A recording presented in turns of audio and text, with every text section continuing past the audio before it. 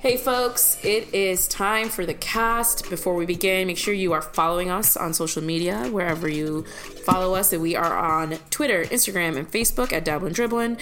And you should also be subscribed to us, whether it's on SoundCloud, Stitcher, or Apple Podcasts. Let us know what you think. We love hearing from you. This podcast was dope. Alex, what do we talk about? We started talking about some random stuff at the top, as we normally do. Just checking in on how our time is going. Yeah, we did our LeBrons and Darkos. There are LeBrons and Darkos but dovetailed into other things going on in our life, personally and whatnot. J-Lo is 50 now. She fine. We talk about that ad nauseum. Yeah. And I still can't get over it. Lion King is out, live action Lion King. We discussed your review of the movie and your thoughts. No spoiler alerts. No. Just if you've seen the first one, it's pretty much the same. Just same as far ending. as plot. It all goes. Yeah, Mufasa still dies. It all plays. And then we talk about a new movie starring other cats. And it's just weird. It doesn't...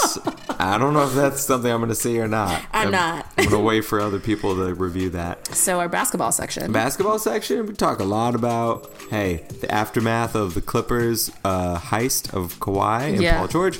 And then the owners feeling some type of way about that. The governors, I should say, of the NBA who pay the checks. LeBron doing a post from Space Jam 2 from the set. Advocating for Taco Tuesday.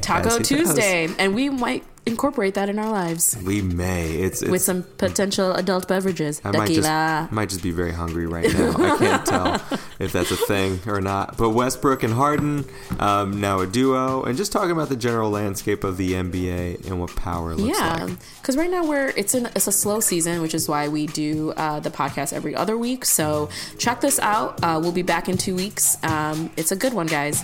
Get into it.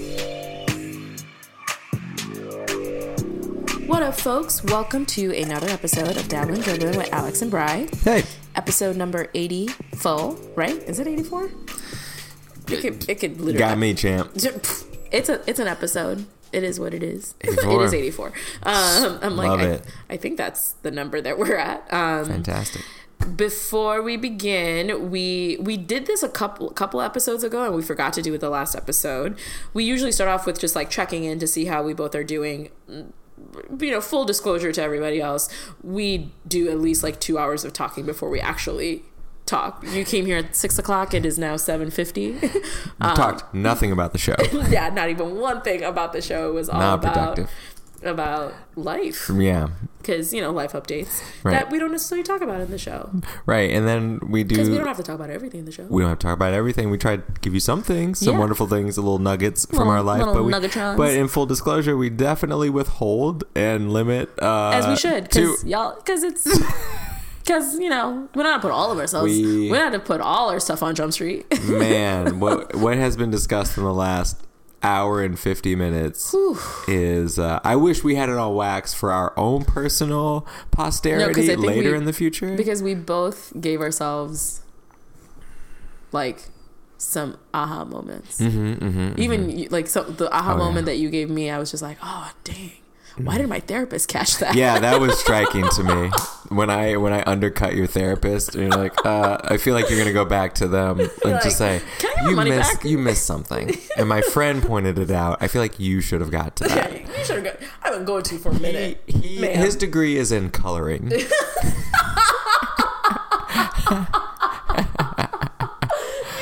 said your degree is in coloring. How did he get that? I'm done. He's not Sherlock Holmes by any means. No, and he's actually kind of aloof, especially when it comes to these matters.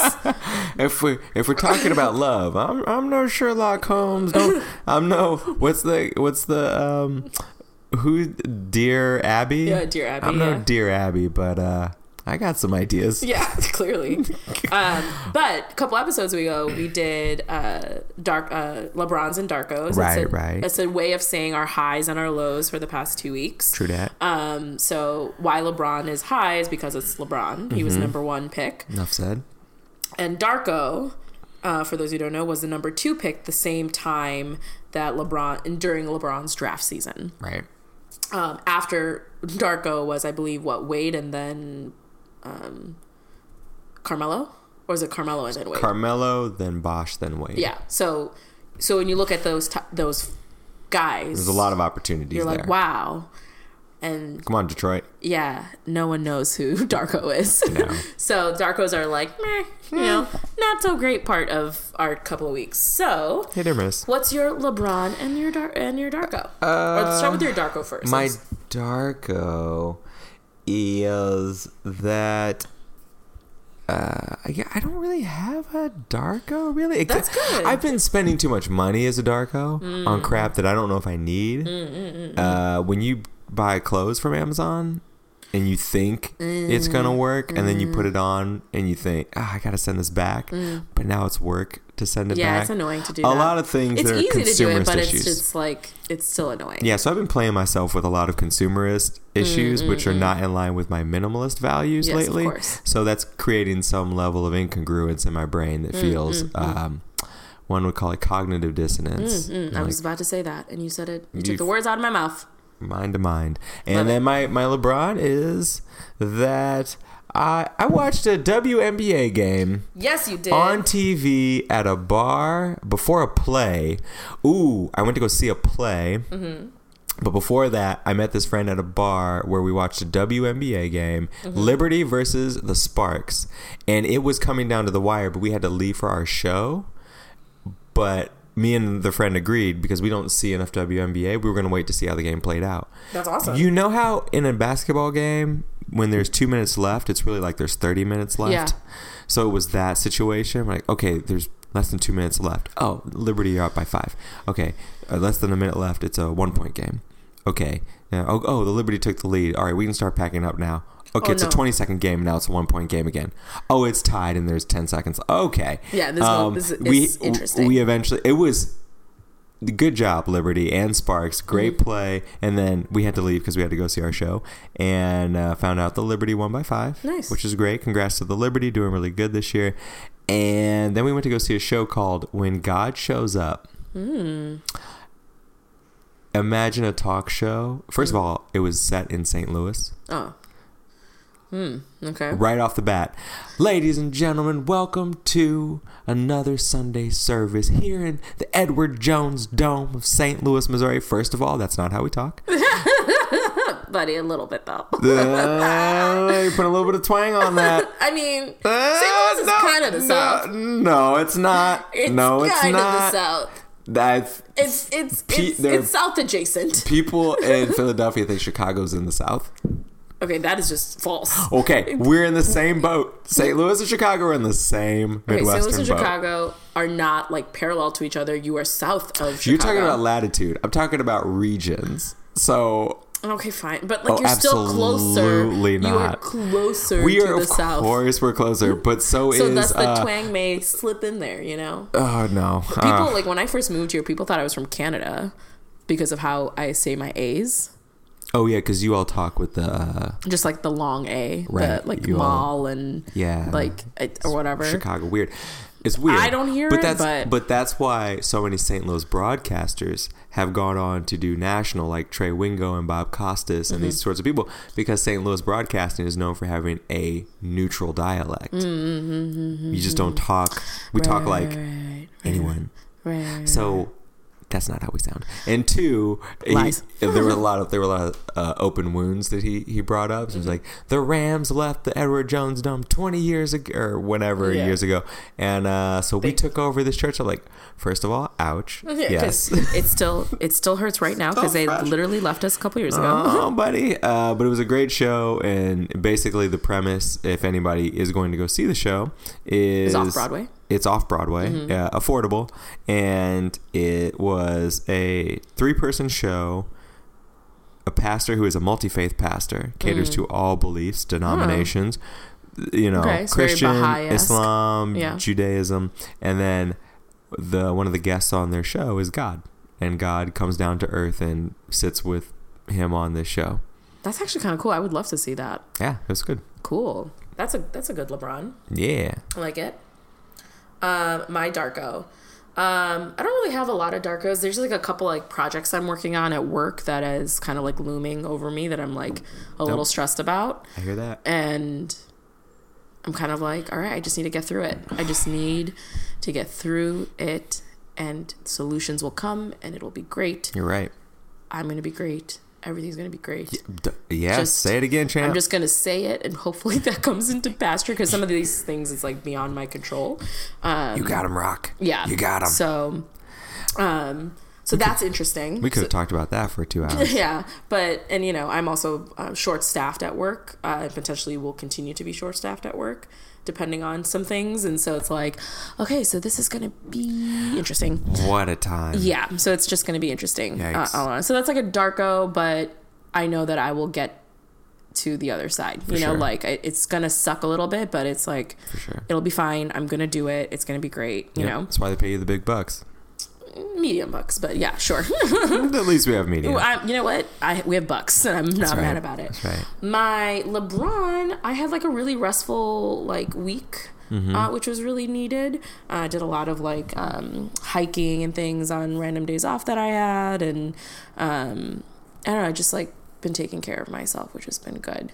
And through that, I've been growing in like emotionally, mentally, spiritually, physically growing, and that not like I'm growing physically, but just like I'm taking care of me fully. Got it. And thus I am growing to like appreciate myself more, understanding other people better, being the best version of myself to the people that I care about. I didn't ask you this when we were talking about hiking. Who do you go hiking with? I go by myself. You do that, and that feels freeing. That's good for you to have that solitude to think. Yeah, I do enjoy that. I mean, when you asked me, I was like, I really want to go. It was just more like figuring out if I could. Oh, totally. Yeah. No. So if you want to rescind it, I totally understand. This was not me trying to unearth dirt on like, who are you hiking with? If it's not me, no, I don't care like that. I just am always. I was doing something the last. I can ask you on wax, or we can not do this, but I've been asking people around me how they organize their personal life because I created a mind map for myself using, I think it's called Simple Mind is the app, but there's plenty of mind mapping apps out there for anybody who's interested. And so I had, I put down art at the center and then it branched off from there. And this thing became complex, but at the same time simplified, so I could follow this map and feel much less anxious with more clarity by looking at this map. But then I realized this doesn't do anything functional as far as task management. So I've been polling people how they organize their personal lives and passions, and I've been getting a range of responses, mostly that they don't. Yeah, I don't. Yeah. I think I'm starting to. I got this journal. Maybe that's another part of my LeBrons is that I got a journal, just like a simple like black like book that I can. Is it a Moleskine? No, it's not a Moleskine. A Moleskine. Is it Moleskine? It's Moleskine. It's Italian. Oh, I did not know that. Moleskine. And no, it's just where I can I have a huge sticker collection. Of just like a sticker collection? Yeah, just like a bunch of random stickers from like random things. What are you, a nerd? Yeah, 100%. God, 1000% a nerd. Dork. I'm 100% what are you, in third grade? Yeah. I'm just kidding. I mean, but it's cool. It's like cool things. It's like girl power. Like, it's like, there's dope. Cool stickers out there. It's cool stickers, you know? So I'm like, I want to. Got a He-Man sticker? No, I don't. I've been in the market for one of those. Okay. Good to know. If I see one, I'll let you know. I'll probably just purchase it and just give it to you because that's what I do. Don't do that. That was completely a joke. Oh. Being very facetious. Okay, if I get that from you, I will throw it away. You jerk. I pulled that out of my ass. Oh, yay. Put it on your ass. Oh, God. What am I supposed to do with this? Put it on your ass. Actually, you know what? Turn it sideways real quick. Okay, now shove it up your ass. Roll it up a little bit, actually. Roll it up. There you go.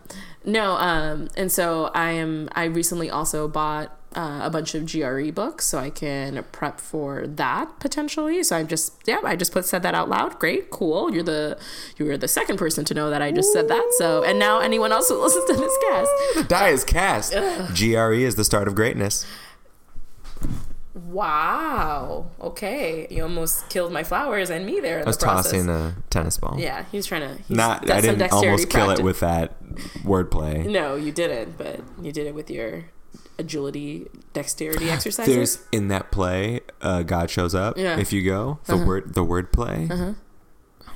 there's some things in there. Oh, I actually really want to go. I just sat there and like my friend saw my head just hit my chest, just go down ground. They're like, how was that for you? I was like, that was so good. Oh God, that hurt me so bad. And you just called me a nerd and a dork. You basically got a hard on because of a wordplay. So I love language. So this is some of the things that get thrown in that play. You're just like, how did they come up with that? You just slayed. Yeah, you're like, wow, you guys are geniuses. I love it. I feel like just leaving right now because I was so blown. But you got the GRE books. Yeah, so but I feel like oftentimes I have there's things that I do to-do list wise for my work that I feel like I've come to perfect as long as I'm on top of it. I feel because there's work to organizing. Right. God, yes. And so a couple of weekends this summer, I've gone through my closet and cleared things out. As there's still another 30% more that needs to get done. Mm-hmm. But just working on things to organize my life. And I feel like this journal will be helpful to put some of those things in paper. Because I used to write a lot and I don't write as often as I used to. So whether it just be random poetry that I have to a thought, or just a place where I can just put things in there and I can go back and reflect on of what I've written that week. Or but you like before. The tactility of the writing. Yeah, because I do that on my notes app on my phone. Okay, what is your notes app? Oh, just your general app that comes with the phone? Yeah. Just that's helpful maybe in some ways, but not really, right? And so yeah, I've been hearing people use Google Keep for the notes. It synergizes better with the Google Suite, so they just use it as a note-taking function. I need something a little bit more functional in terms of workflow. So I looked up. So I've used Trello before at work. I think, given everything considered, I watched a bunch of YouTube videos and read some articles, and the task management apps that work on my Mac and my phone, that as an app, it actually works pretty easily. Is Trello has a good app. It's very user friendly, and so I think my life is about to convert to Trello. I looked at Asana. It's very Google friendly too. Yeah, and that's what it seemed to me the most accessible of the things that I tried. I looked at Asana. I looked at Slack. A lot of businesses use Slack. I do know that. It makes more sense, I think, for a team that needs communication. Right. Whereas Trello, you could do it as a person, as an individual, and it would make sense. So I've used it for the same reasons that you're talking about, where if I need to jot down, I have a section now, a channel, a block, whatever, on Trello called R&D, Research and Development, and there's a section for concepts to explore. And it can be anything that, if I just heard something from someone and I don't have time now, but I want to check it out later, drop it. It's so easy to just drop it. Yeah, and it's you need to do something that makes sense with your brain. So I feel like for me, there are moments where my brain's all over the place, and there's moments that's really focused. So I just need to find a middle ground, and I feel like I found a rhythm with the notes. Yeah, with work, because I think with work I have a myriad of things I'm handling at the same time, and then with personal life, I incorporate aspects of that with my Google Calendar of how I'm organizing things. I have a block here, I'm gonna do laundry, and I'll just insert it in. So there's ways I'm kind of incorporating it, but we'll see. It's so weird when our brains are these we're so used to seeing interfaces in our life now.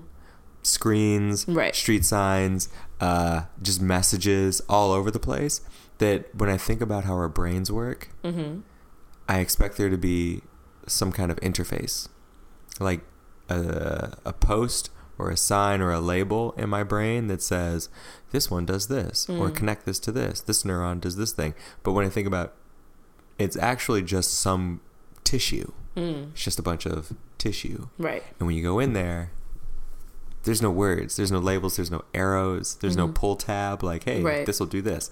It's figuring out how this hodgepodge of tissue and muscle and bone meets functionality on an interface. Yeah. And that's where looking at all of these note-taking apps, even Moleskine has a action app is what it's called. It's basically the electronic form of journaling plus some reminders.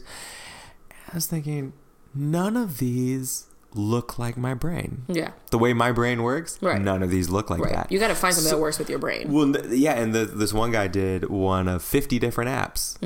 None of them looked like my brain. Yeah. And so my brain has to adapt to a new way of seeing processes. Right. And that's hard to do. Yeah. So that's yeah, I mean that's something that I'm working on, like being on top of those things. Like, when can I lead a pretty busy life.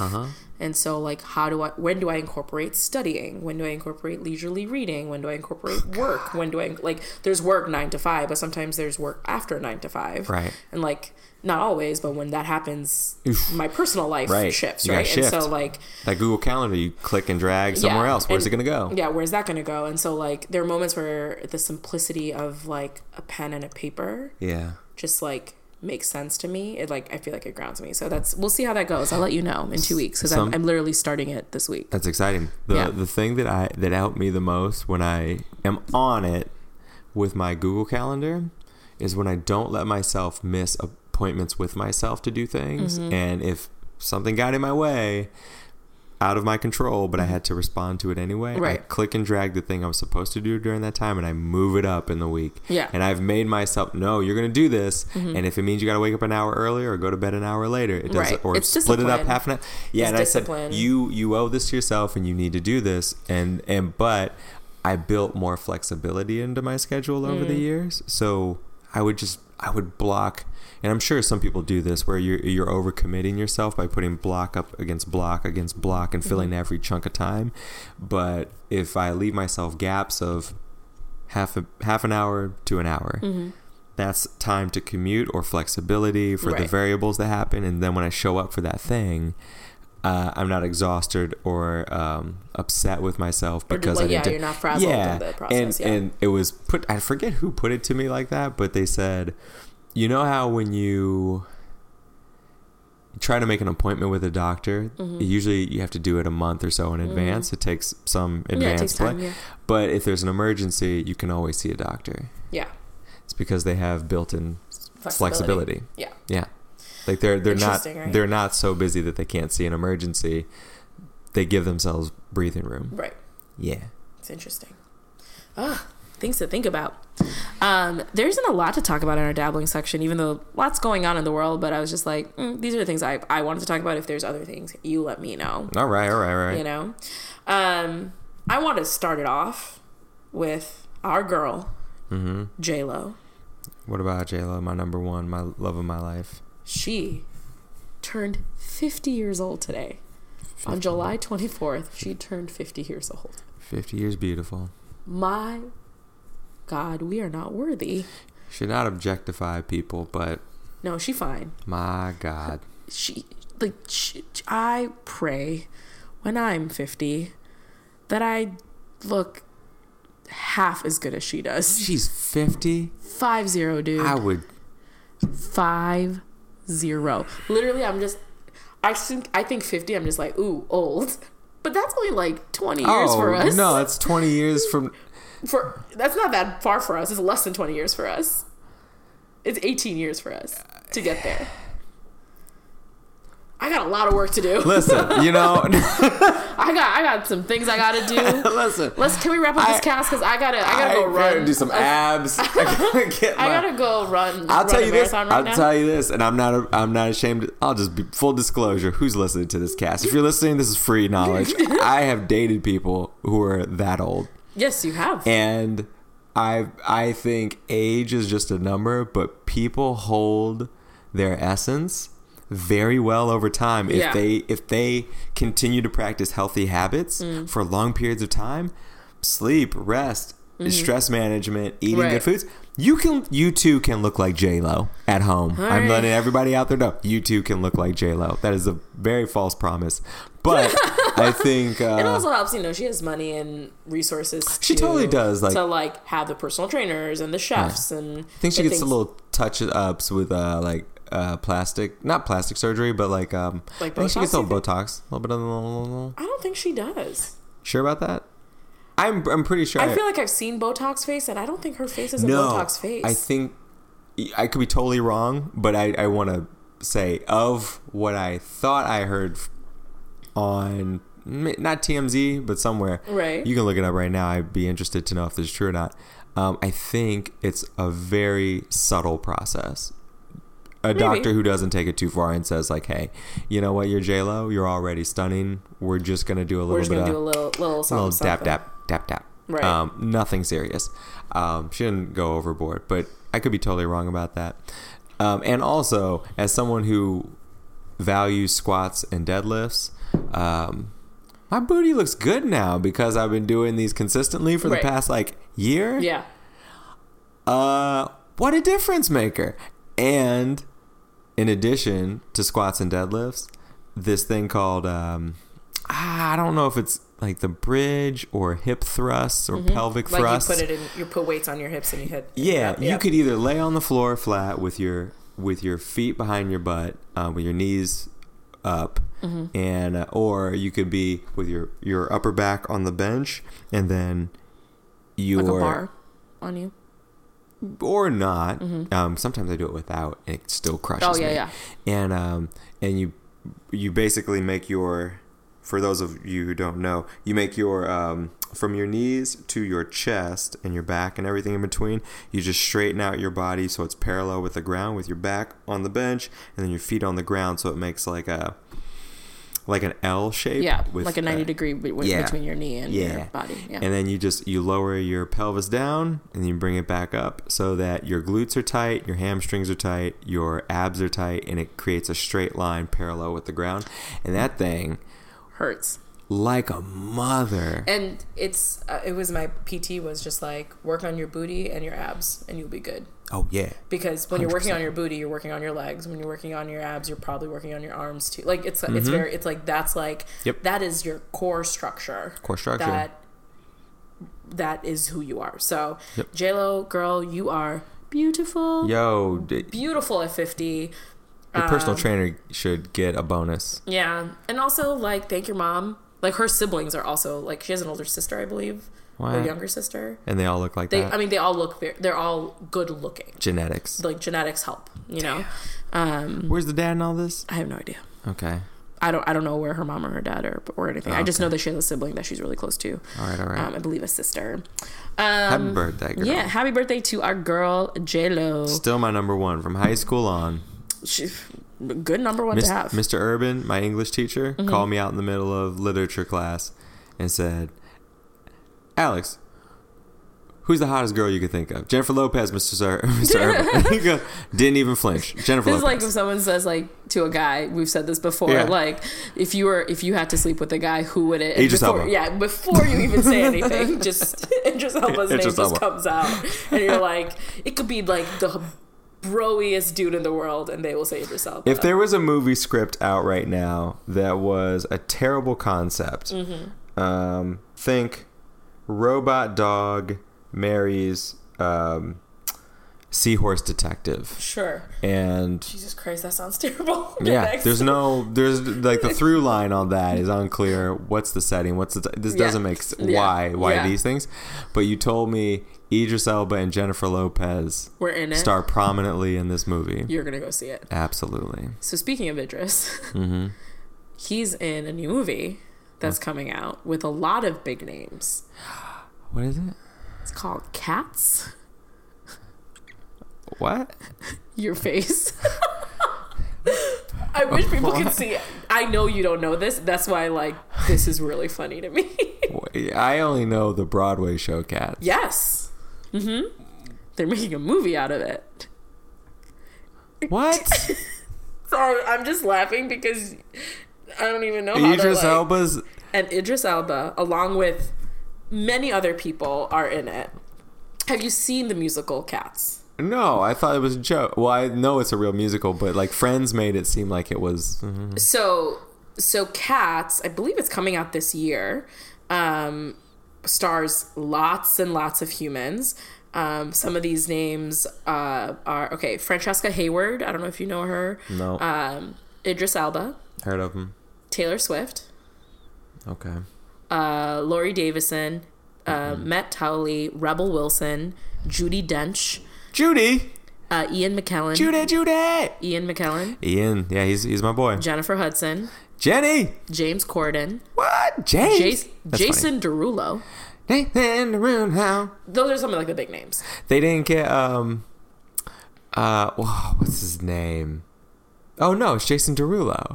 That's how you know it's a Jason Derulo song. He says Jason Derulo. Jason Derulo. He signs the front of every song. Yeah, that's his production value. Jason Derulo. He's gonna be in Cats. And like, oh, what say you, Cat? Jason Derulo. Sorry. Yes, wrong musical. Does it every time. Without fail. So I saw the trailer because I watched Lion King the other day. Another cat amazing. movie. Another cat was movie. it good? Yes, we'll talk about it in a second. It was a good movie. I enjoyed it very much. Made me feel like a little kid again in a lot of ways. So I'm watching the movie. Before the movie. Is Idris a black cat? Yes. I mean, he's not like white faced. Like I was wondering if they would do that. Jennifer Hudson is also like a black cat. Judy comes out in blackface. Like, Judy, God, no. Don't do that to Judy. If you see the musical, it's the longest running Broadway musical in Broadway history. I thought Phantom of the Opera. No. At the time when Cats was on, like when it first opened, till when it closed, it was the longest running musical in Broadway history. Respectable musical. So the reason why I saw the musical. They did a remake of it a couple years ago, and me and our friend Jacob went to go see it. Yeah. And the whole time, Jacob's laughing because I have no context of the musical. I'm just going in because like everyone talks about it. I remember watching The Nanny and Fran Drescher and Friends, all of them. And Friends, they all talk about cats, but in The Nanny specifically, Mr. Sheffield, the guy, like he's a Broadway producer, and he passed on Cats. So that's like the thing that he passed on Cats. It's like, oh, what a dummy! Yeah, what a dummy that he lost. did that. Okay. So I'm just like, what? Like, it's the longest running. Like, I need to go see it, right? Yeah. So I sit and see it, and I was just like, oh, this is literally a musical about cats. Yes. No, like, that is all that it is. Right. Like, there is no plot. There's no plot. It is literally... Is it like you are a cat, and there's a musical number about you. Right. Here's another cat. There's a musical number about you. Here's another cat. Here's a musical number about you. And I'm like, huh? This is what happens when you let creatives in the avant-garde love things outside of art, like cats, and they think, you know what I could do? I just take my love for cats. But what was groundbreaking of this musical is that usually musicals at that time in theater is like it happened on stage and that was it. Mm-hmm. But this time they came into the audience, and not just orchestra, but like in the mezzanines and in the rafters. Yeah. Mind you, I just saw Hamilton. Right. I've seen Wicked. I've seen Book of Mormon. I've seen all these other, and I'm just like, I've even seen like Harry Potter, like the Cursed Child. Cursed Child? You've seen that? Yeah. How was it? Oh my God, amazing. It is an experience. You saw part 1 and 2? I've seen both, yeah. Oh, shit. Did you do the lottery? No, our friend Jacob had tickets. He couldn't go.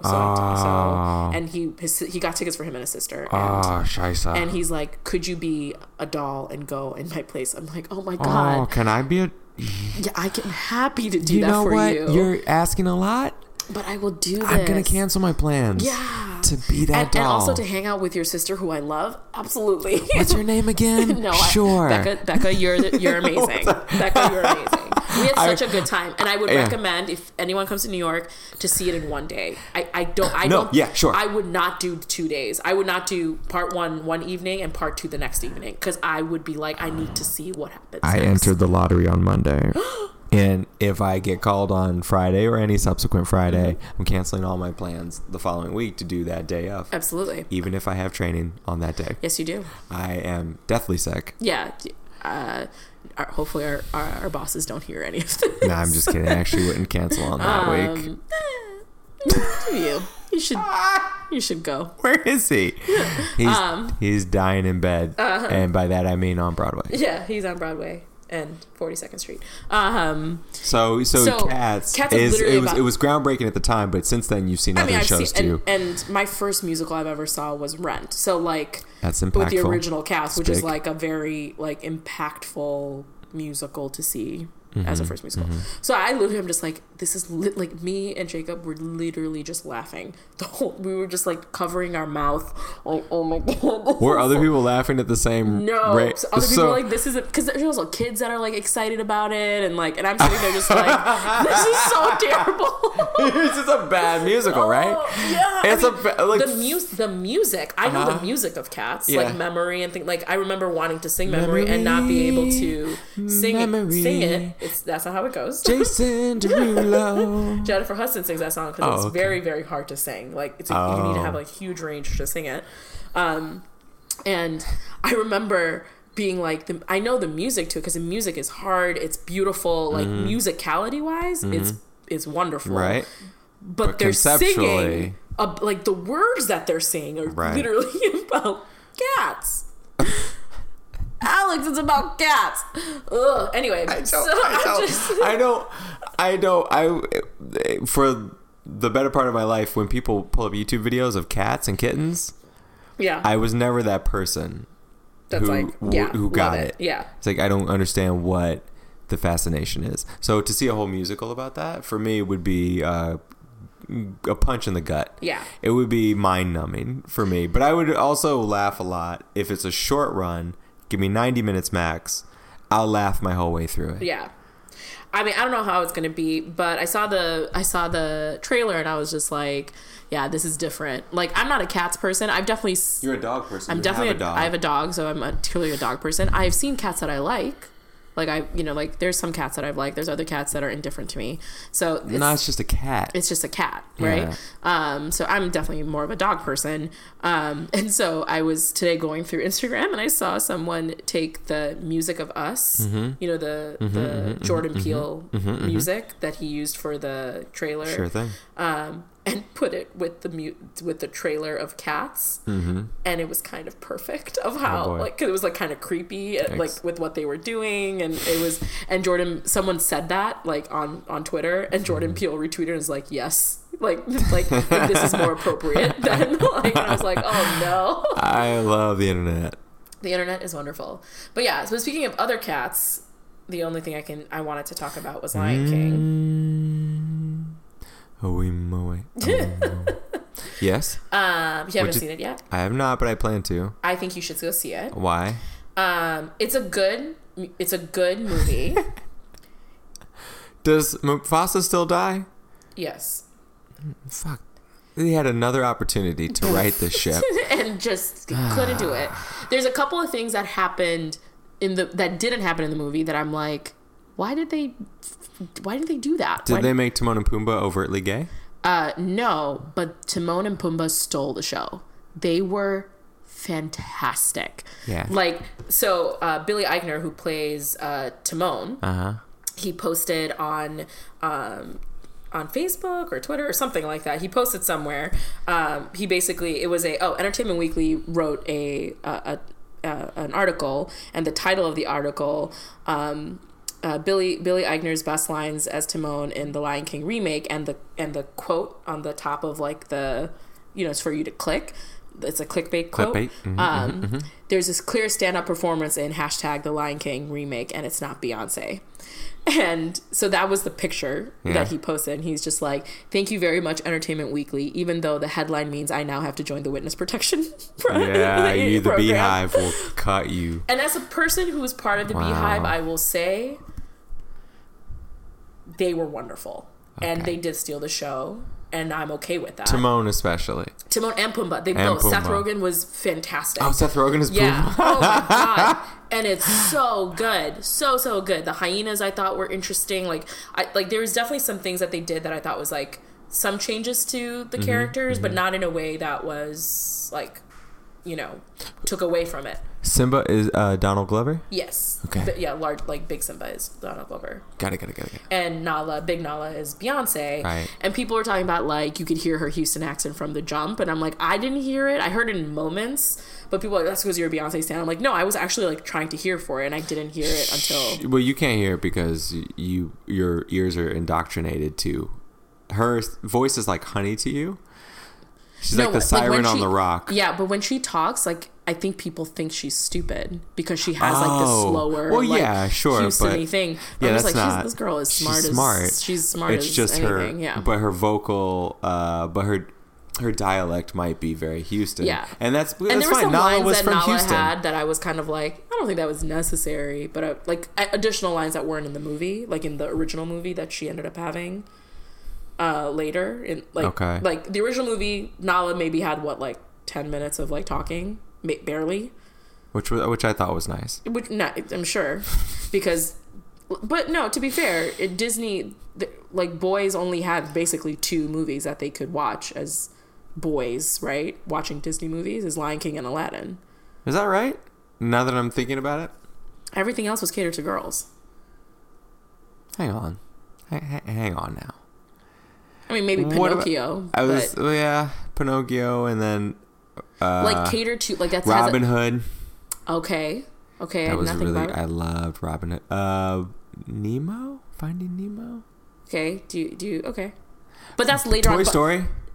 Oh, you're right. There's a lot of sexual undertones in that. You would have helped my argument yesterday that I was having. I was having a deep discussion with a couple of people about because some people felt like, the people that I was around felt like Beyonce took away from the movie because it was Beyonce and this is a boy story. This is a boy, like, not as a boy story, but it was the just Lion like King, not the Lion Queen. Exactly. Yeah. And not in like a sexist kind of way. It was just more like, why can't we just have this? Like, why does Beyonce? Why does the Me Too movement have to have everything? Yeah. Okay. Is that what that is? Yeah. It's like, sure. That's exactly what this one and.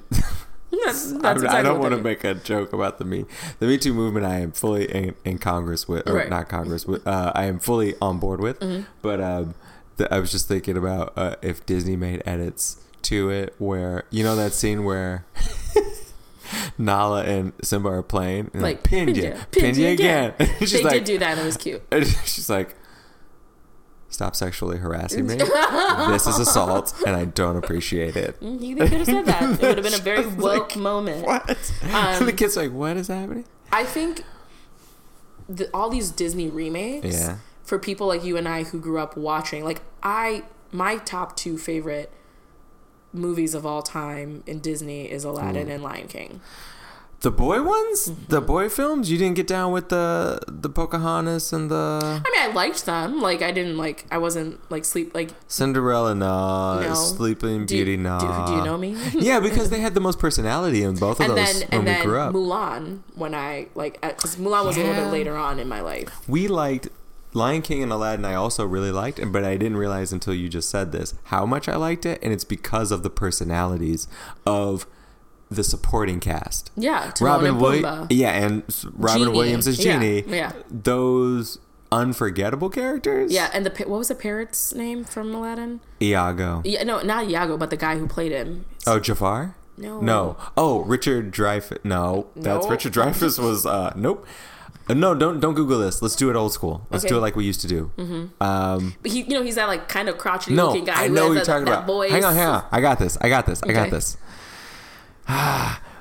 Sometimes... No, that sounds... he was in Police Academy also. Yeah. Do you have it pulled up right now? Yeah, I have it. He's got black curly hair. Yeah, or it used to be black. Short, skinny, short guy. It used to be... he's got big teeth. His squinty eyes. Do you want to know what it starts with? Would that help? It starts with a C. Nope. Like a C. K. Like a C. Like it looks like a C. It's G? Yeah. G. Literally, there's someone who's listening to this now screaming it. I know. They're so annoyed that you don't have this yet. Does it start with a G or a J? G. Merch, we gotta move on. I'm sorry. All right. What's the second letter? What's the first letter of the last name? G. Oh, what was the first letter of the first name? G. Oh, it's Gigi. Fuck yeah, I don't know. What is it? Gilbert Gottfried. Yeah! Oh, I'm so sorry, everyone, for wasting Literally, that. we just wasted if you just 5 minutes skipped for away this. 2 minutes on this podcast, wasted. Please don't rate this episode on iTunes, SoundCloud, or any other place where you get your podcast. When Alex was trying to figure out pop culture I references. really thought I would get Gilbert Gottfried because he was also on Problem Child, and I watched Problem Child the movie a million times and Problem Child the cartoon so many times, and Gilbert Gottfried's voice was on all of those, and now I feel like an ass. Well, now you know. So anyway, Iago and Robin Williams, and then I read an article, like I think piece of like when we were watching like the Aladdins and Lion King, even like Beauty and the Beast, a lot of like the supporting characters were very flamboyant. If you think about it, like flamboyant, like no, agreed, like characteristics of like how eccentric, they spoke, eccentric, all those different things. Not gay necessarily, but just like flamboyant in personality. For sure. And so like big personalities. We're expecting that from Will Smith in Aladdin. We're expecting that from Timon and Pumbaa in Lion. We're just expecting those things, and in some ways they do, and in some ways they don't. And I think that's fine because it's just different, right? So as someone who's going in, like I think. As much as like I love these remakes, but I also know that I'm going to be disappointed in moments. Like there was something, and I'll tell you off mic, that I was really disappointed about. There's 2 things I was really disappointed about, and I was just like, I felt like that was so important for this character to have this thing that they've had from the beginning. Why didn't they have it? That's annoying. Or like I wish that music piece was like the one from the original, because that's what I remember it like. You know how we said a year ago this was a live action?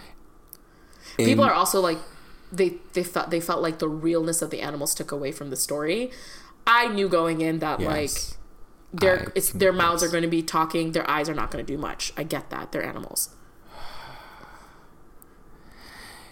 Yeah. So you put it out there. That's exactly how I felt. You just gotta be okay with that. Going into it, because when you introduced this topic last year, and great, Beyonce, Donald Glover, John Oliver, these great people. I can't wait to see some semblance of their faces. Nope, none of their faces are. And then when I saw the trailer, I said, this looks like National Geographic. Yeah, or it looks like what's that movie with the dog and the cat, Milo and Otis? Oh, I've never seen it. Yeah, to the Homeward Bound. You've seen Homeward Bound? Nope. Alex, I haven't seen a lot of movies. The reaction that you're having is the reaction that most of my friends have when they say, like, have you seen this? I'm like, no. Like, what kind of childhood did you have? I'm like, I didn't. It was like I met you. I threw out an obscure reference to Milo and Otis because most kids have seen that. And you're like, no, I haven't seen it. Okay, fine. I'll meet you halfway. It was a little weird. Homeward Bound, obviously you've seen. And I just was so ready to carry on with my point. And then you shot me with a dagger. I'll have you talk to the support group that exists for this specific thing. But you know what I have seen? What? Wishbone. All right, Wishbone. We'll go with Wishbone then. Have you watched? Thank you. Have you? Because it was free and it was on Channel 11. I loved Wishbone. I loved Wishbone. Saved me a lot of pages. Yeah. So, if you watch Wishbone now. Oh, it's horrible. I've seen it on YouTube. I'm like, I used to love this show. The dog just runs somewhere, and the dog is looking at somewhere. The dog is just looking somewhere. Right. Someone narrates over. Right. The dog is saying this now. The mouth doesn't move. Not even moving. Well, this one at least the mouth moves. Exactly, but my thing is, it smacks of that so hard for me, and the fact that it's Beyonce's voice then becomes a moot point. Right. Because if I can't see Beyonce's face, right, but I'm hearing Beyonce's voice, it doesn't matter to me. The mouth is moving. Yeah. Barney's mouth moves. Barely, but yes, it just goes right. It goes like. But do I care who's narrating Barney? Nah, but I also know when the voice changes. I don't like it. Oh yeah, sure. On any show, I don't like it. Arthur, they did that too to Arthur. Yeah, I don't like that. And I knew they switched out for a girl. I could tell, like that's a girl's voice, or a prepubescent boy. But It's not the same one. It's not the same. It's not the same. Yeah, but I would highly recommend to go see it. Just because, I mean, I'm all about these really, you know, these talented voice actors at the end of the day did something really cool, and I'm excited for it. Messaging. And I will say Beyonce's wasn't the best performance. Like, her voice performance wasn't the best. I'll say that. And I'm part of the Beehive. Just saying. You might not be part of the Beehive after people hear this. No, they might revoke your Beehive card. Yeah, but that's I'll fight. They're okay. The Hive, great. I will fight. They will come. No, but I still love Beyonce. No, all right, that's fine. I'm gonna watch it. Someone saw it, and I was messaging this person. They said their eyes were preloaded with tears for the Mufasa scene, and I said, of course, that's one of the most devastating scenes, not just in Disney film history, but in pan African U.S. relations historically. Mm-hmm. We're still talking about the death of Mufasa, right, on the Serengeti. Yeah, you know, it's that deep. Mm-hmm. And what did they say about the death? Did they see the movie? Okay, it's hard to watch. Yeah, there's I listened and to specifically how Simba reacts. That's where I'm glad they don't have facial eyebrow functions. Yeah, no, but what an animal does. Oh, that's gross. Yeah. I listened to a podcast recently that had Julia Louis-Dreyfus as a guest on there, who I love. She's great. Yeah, I love her. And she was talking about how she can't watch scary movies. I can't watch scary movies either. Me too. I need to watch it with Stranger Things. I finished watching, but I literally need to watch it with another person because everything scares me. Hate it. It's not comfortable. And so she was watching this movie her son wanted her to see. Mom, you gotta see this movie. She goes, I don't like scary movies. So you're gonna have to poke me on the leg every time something scary is about to happen so I can close my eyes. Yeah. And so close my eyes. Poked the whole time? Yeah. So she's like, he poked me through 75% of the movie, so I only saw 25% of it. And the host goes, what'd you think? She said, I loved it.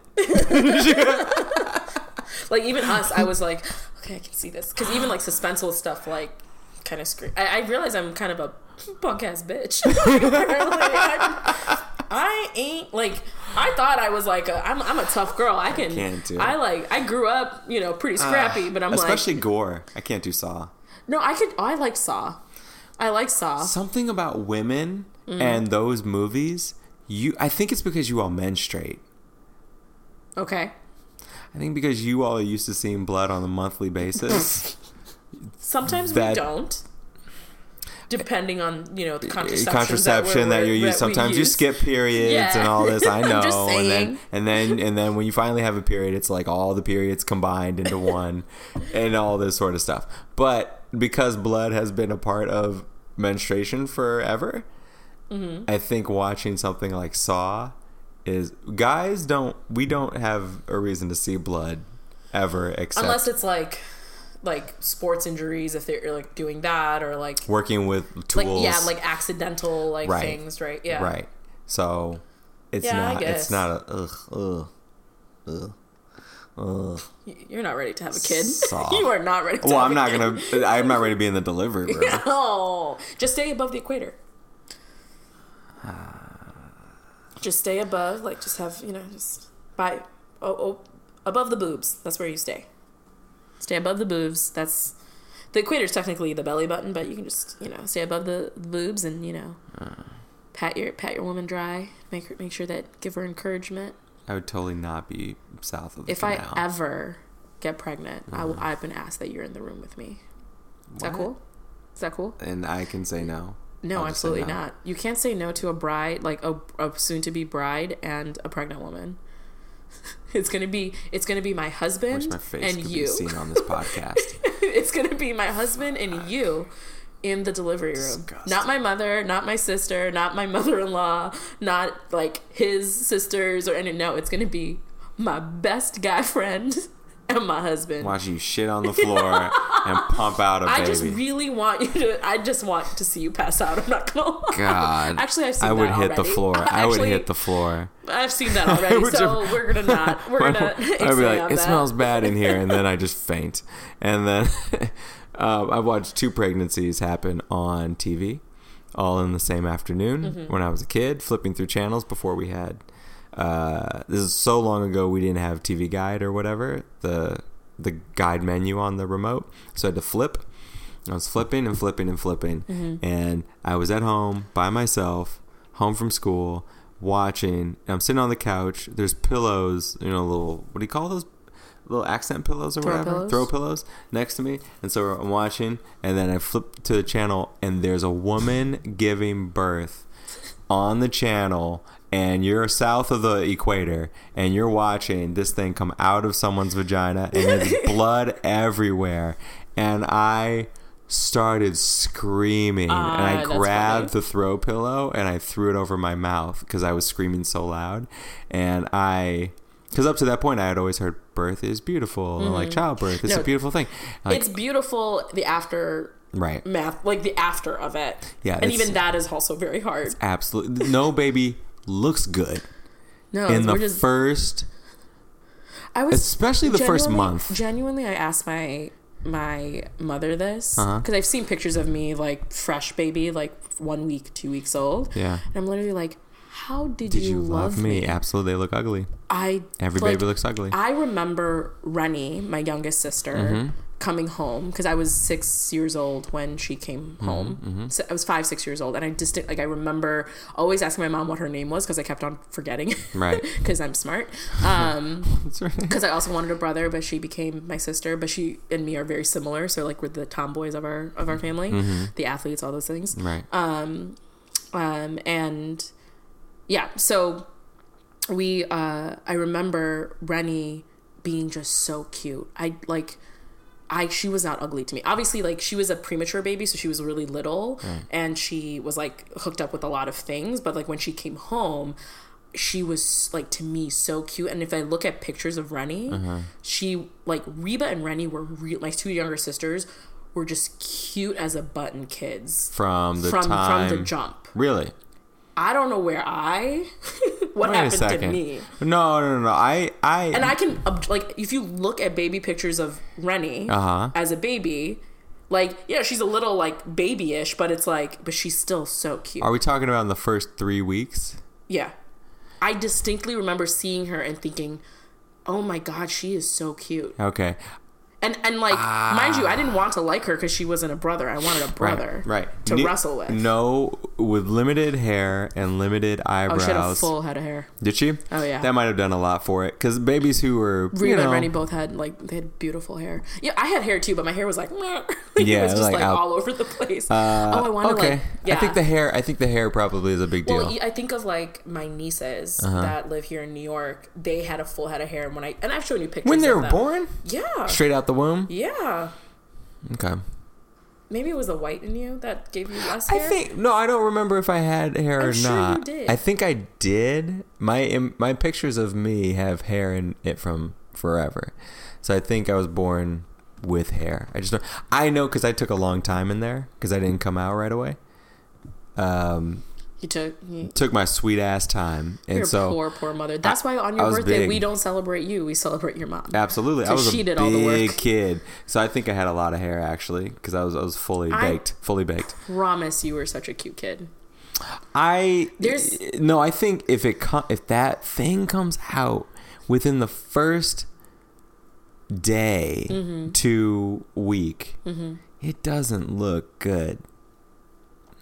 I guess. I don't know. Maybe. But that same day that I saw that moment that I saw the woman giving birth on TV and I screamed into the pillow, I immediately changed the channel.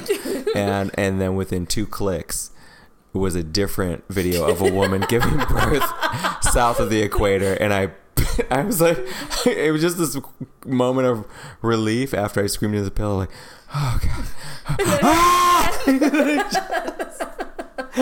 Have you seen Knocked Up? No, with Seth Rogen? Yeah. I haven't seen it. There's definitely a scene in there that you would definitely do that currently. Oh, boy. Because they literally show the head coming out. I think I would just, I don't know. I'd be north of the equator for sure. 100%. I don't see Well, that. that's all I had. All right. I feel like we should talk some basketball. Let's do it. Talk about some hoops. Let's do it. And keep it moving. All right, folks, it is time to talk and speak on basketball. It is our dribbling section, which is where we talk about all things basketball related, typically NBA. I'd love for us to potentially incorporate some WNBA and things like that, which would be kind of cool. For those of you who don't know, the WNBA All-Star Games are this Saturday. You should check it out. It's on ABC, I believe. So this Saturday, I think like 3 p.m, something like that. So That's dope. If you have nothing to do, you should do that. So this is the part of the podcast where we talk about basketball. We try to explain as much as we can, but we do kind of nerd out. So be patient with us. But yeah, let's talk some ball, dude. What's going on? Today was a big day. That was a big day. Did you see the introduction of the new Los Angeles Clippers? I did not see it, but I knew it happened today because it was a little busy day at work. So Got you. The jerseys look good. Yeah. Paul and Kawhi, both new Clippers for Los Angeles, and Doc Rivers was there. Jerry West was there. They displayed their new jerseys, the blue jerseys with Leonard wearing number 2 and Paul wearing number 13, like they did before. Okay. And they look good. They look like they are excited.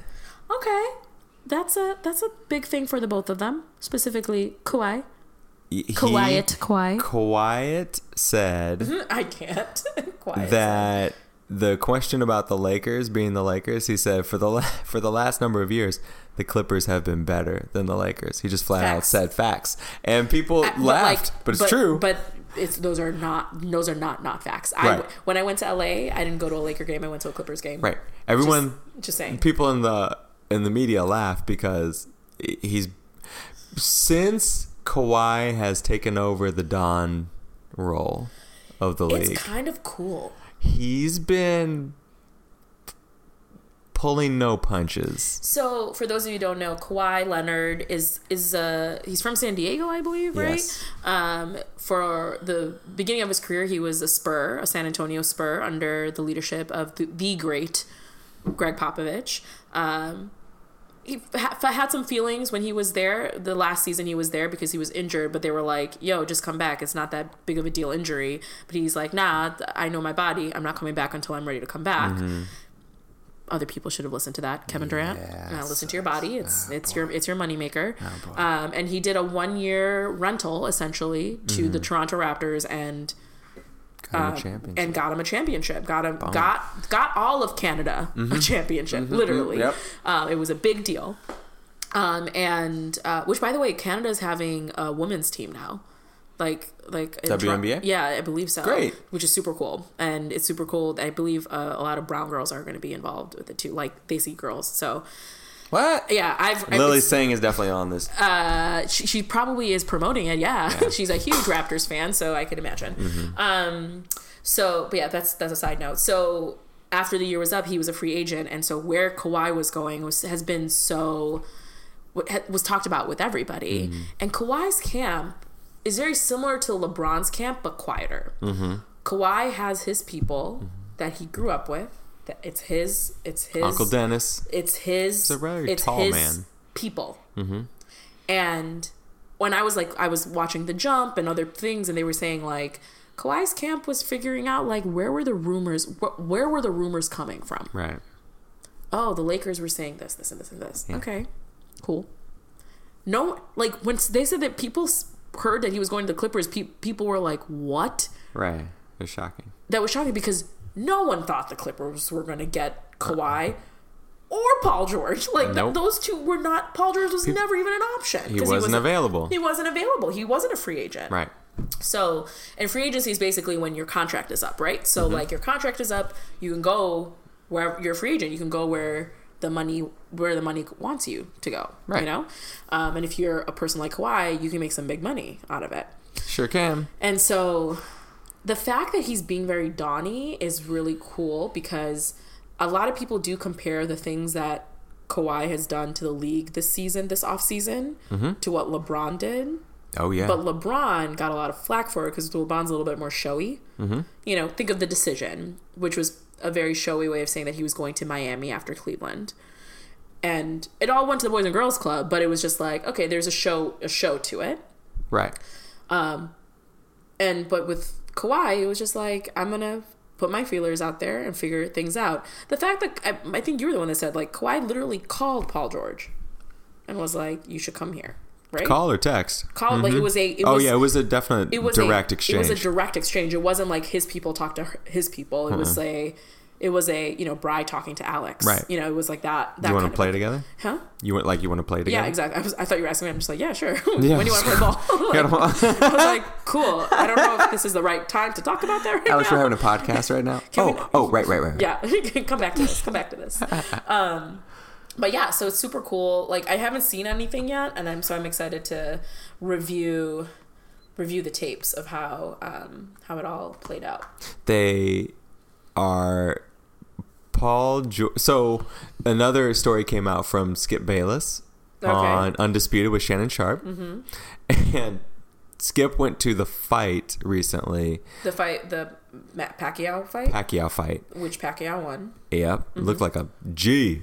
Yeah. I mean, he's a homophobic kind of racist G, but yeah, sure. Well, yeah, but he's also from a certain time, right? Cut. Yeah, cut of his jib. So, but Skip Bayless is there, and on the Jumbotron is Kawhi Leonard and Uncle Dennis. And was he enjoying himself? Yeah.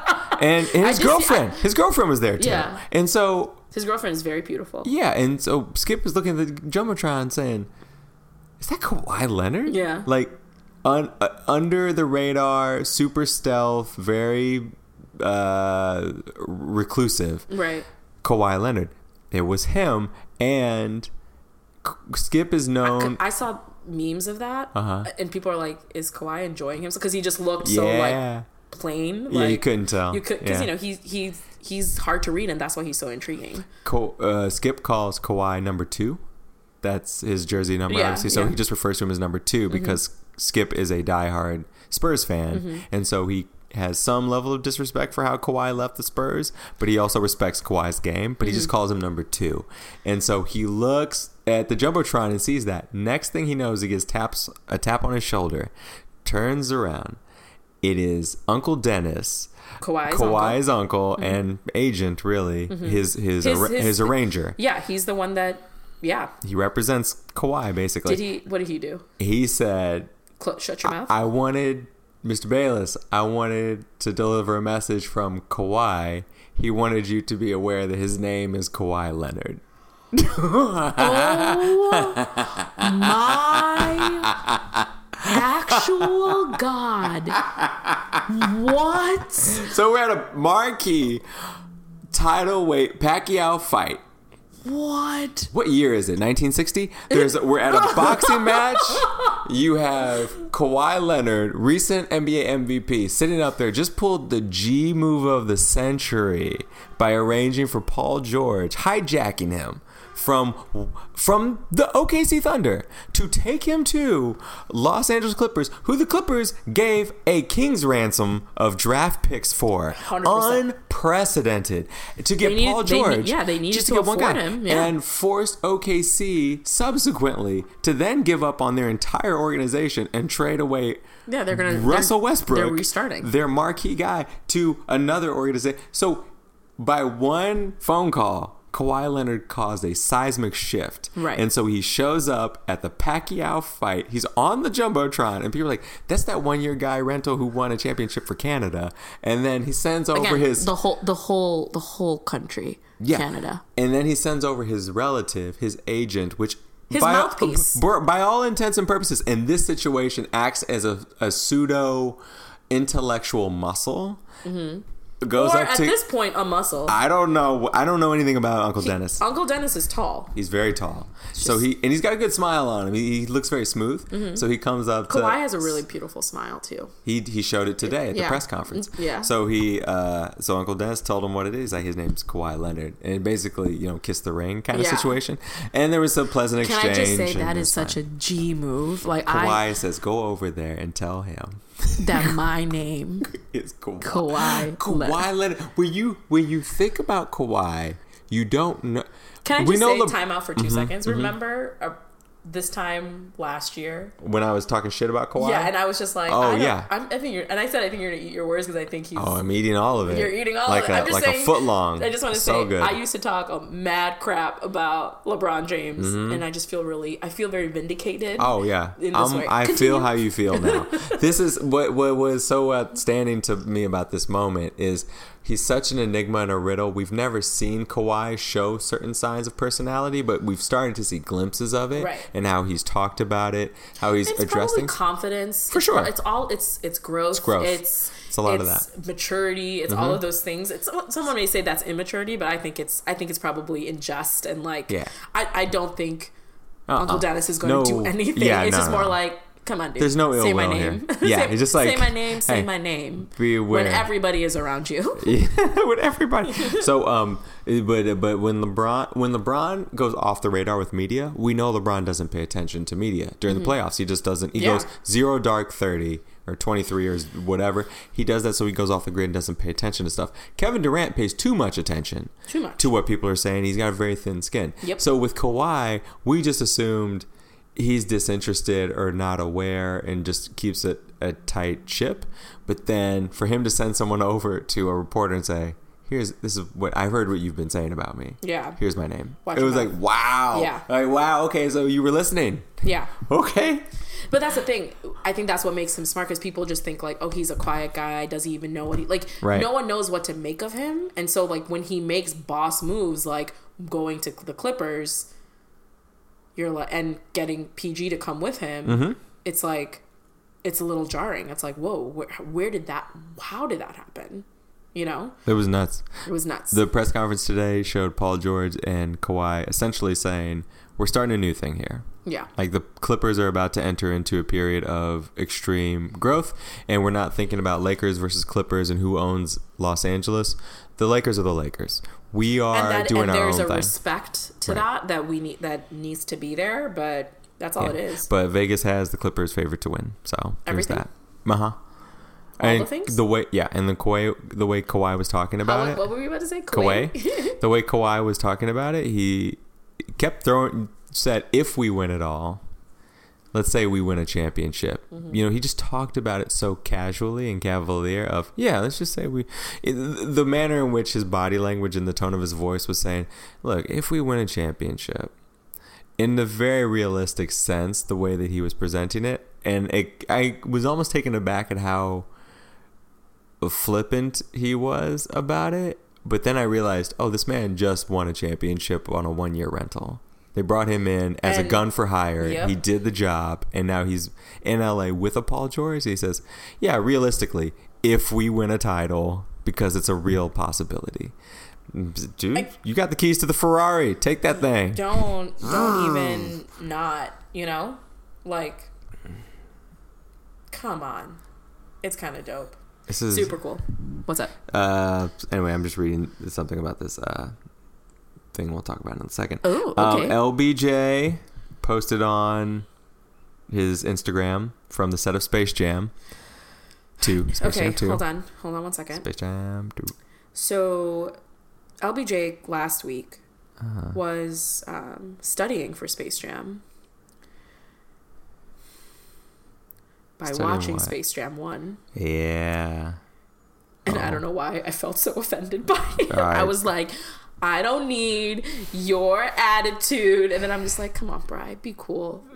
Just don't. You know how I feel about these remakes? I just need to give it a chance, but I just have a lot of feelings about it. Okay, so Space Jam 2, go ahead. And I'm sure he's going to be a better actor. And he normally does a tradition at his home that he does on Instagram, but he was on the set of Space Jam, and so he did a live, or not a live, but he did a story on his Instagram saying, "Hey y'all, I'm on the set of Space Jam." And there's green screens all around him, green screens everywhere. Yeah. And he says, "I can't show you the full jersey," so he's got a towel over him covering the jersey. Right. But he says, "You thought because I was on the set of Space Jam that was gonna get in the way of." Taco Tuesday. First of all, amazing. LeBron does Taco Tuesday at his house with his family every Tuesday. Right. And he was Every on Space Tuesday, Jam. yeah. And so he was doing another Taco Tuesday. And so the screen flips down to him with 4 tacos in front of him. And then he just goes so silly on this thing, animated like a little kid, and throws the camera around on his phone to see some of the people on set with him. And he calls them by name. He's like, "You thought you were going to get out Taco Tuesday? You thought you were going to get out Taco Tuesday?" He just goes person to person. And they all Wait, just... did this happen today? Yeah. Okay. And I just lost it. And it just... the gregarity and showmanship of LeBron as an extrovert, of a look at me kind of person, is on full display on the set of Space Jam. I can only imagine what the actual movie will look like. Oh. He's such a look at me person. Right. Which is why he's so different from Kawhi, but they're so similar in their game in a lot of ways. Forget Kawhi. We're comparing him to Michael Jordan right now. I don't want to talk about that. This is what is. I don't want. This is disrespectful. Get out of my home. His ability on screen, be it his Instagram or an actual cinema camera, is really nice. It's hilarious, and also he does obviously Taco Tuesday at home with his kids. AD has been there at home during Taco Tuesday, which is very fun. Anthony Davis, who is his now teammate and castmate in Space Jam 2. Right. I was like Bronny, his oldest son, LeBron James Jr. Everyone calls him Bronny. He essentially says it's Taco Tuesday, and then everybody also has to say it too. Taco Tuesday. Yeah. So, and everybody says it, like all his kids say it, like, and he tries to have Savannah say it, and Savannah's like, stop. Yeah, like, she just can't. She's like, you are being the most right now. Right. Like, relax, eat your damn food. Right. But when Bronny says it, he sounds exactly like his dad. Oh, for sure. It is eerie. I was just like, oh my God. Like, here you are, your father's son. Your father's son. Jeez Louise. Anyway. But yeah, no, Taco Tuesday. I feel like that should be a national thing that happens every Tuesday. Oh, most definitely. Everybody should get tacos for like $1. Taco Tuesdays with tequila. Oh, that is... If you're of age. I love that. Tequila Tuesdays. I'm into it. Tequila and Taco Tuesdays sounds like a problem. I actually think I might incorporate that into my life for the rest of my life. I would like to join you on this. It's Tuesday, so we're doing tacos and tequila, so that's... So can we just do that? Like dabbling, dribbling, date night Tuesday. Well, we'd have to move the podcast to Tuesdays, I think. To hold this accountable, we'd have to do it then. Okay. Cool, what am I doing on Tuesdays? Nothing that I couldn't do on Monday, honestly. So, but it doesn't have to be. It could be Taco Monday. No, Taco Tuesday with tequila. And Taco Tuesday tequila. We take a shot of tequila before the cast, right? Like in the beginning of the cast, right? Margaritas during the cast. Bad for your sleep, though. Yeah, let's not do that. Bad for your sleep. In the beginning of the cast and the end of the cast, a shot, and have at least a taco. At least a taco? Yeah. I will eat 8. No, I know. But see, I've come to realize that I don't eat like a boy sometimes. Oh, okay. I eat like a bird, apparently. Yeah, you hold your own rules. Yeah. So, I have no rules on those tacos. Like, again, you can eat 10 or 20 if you want. Yeah. I'm going to eat at least 1. Yeah. Anywho. But yeah. So Damian Lillard is also one of the stars on Space Jam 2, and he says, quote, he plays a significant role. I think he would be amazing. I think Dame Lillard... He had to shave his beard for part of it. Yeah, I know. But, hey, it's for the kids. I want to know, and I don't think this is what happened, I think LeBron has his beard in Space Jam. Okay. Which, for me, is a huge risk because, well, no. Actually, I don't know who he is without a... It's like, feels weird to see him without a beard. I remember him before last year when he didn't... Sorry. 2 years ago, he was on Cleveland. Yeah. That whole year was the first year he rocked that beard whole year. Yeah. So for the last 2 years, he's rocked that beard. You know how he used to change his beard style infrequently for the first 10 years or whatever? I thought the beard he has now was going to be just a phase. No, it's staying. I like it without the beard. Really? Uh-huh. I don't. I think his face looks too round with the beard. Okay. He looks like Abe Lincoln, but heavier. And with less hair. Right. But I'm a terrible facts. person. My thoughts on men with facial hair. Growing up, I was like, ew, facial hair is gross. Hair in general is gross. Like body hair in general, gross. Like hair on chest. You like a hairless breed? Well, that's what I like. I realized growing up, like that's what was like sexy, right? Mm-hmm. Like Aladdin had no hair, you know, and Aladdin was one of my first crushes. Right. You know, also didn't have a lot of hair. Tupac. Yeah. He was my first actual crush of a human. If you didn't know that. I did not know that. I was a G like that, you know, with my thug tears. What did he have tattooed on his stomach? I forgot. What did it say? It doesn't matter. Hold on, sorry. What's she doing? You pulling out a book about Tupac? Yeah. Oh, it's his poetry book. Yeah. Oh, okay. And it makes his. So I bought this book called "The Rose That Grew from the Concrete," which is one of his poems that he wrote, and it's literally a book of like his poetry. On the left side of the page is like his handwritten version of the poem, and the right side of the page is like the typed version of the poem. Anyway, but that's nice.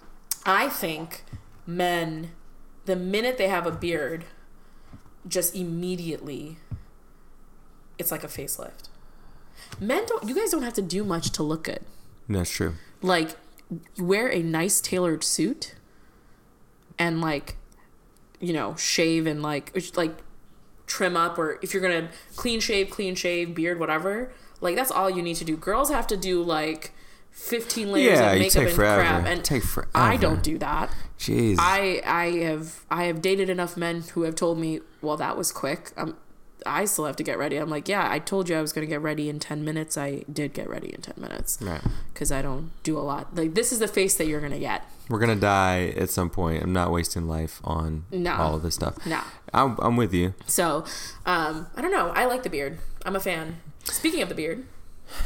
Talking about James? Yeah. Talking about the other James? Yeah. Well, in conjunction with Paul George leaving, the Oklahoma City Thunder said, we don't have a snowball's chance in hell of winning anything this year, so we might as well trade our triple-double machine, Russell Westbrook. Yes. Have averaged a triple-double of 22 to 30 points, 10 rebounds, and 10 assists every year for the last 3 years. Wow. Let's get rid of him. Because now is the time. His value is high. His contract is heavy. He's got a heavy, expensive contract, and he ain't getting any younger. So we got to put him somewhere where he still has the juice. And they sent him to Houston in exchange for a very wily and beguiled CP3, who is not seeing eye to eye with the star of the team, James Harden. So they say. Absolutely, they were having troubles. According to Harden, they weren't. And according to CP3, they weren't. But we all know. And so CP3 got traded to Oklahoma City, where he is... Well, we'll talk about CP3 in a minute. Russell Westbrook with James Harden. It's like the old team is back together again? Former teammates at Oklahoma City, and when they were together for their first 3 years. But... 7 years ago, James Harden got traded to Houston. He's been his own man since. Right. It's his team. Can they work together? I don't know. What do you think?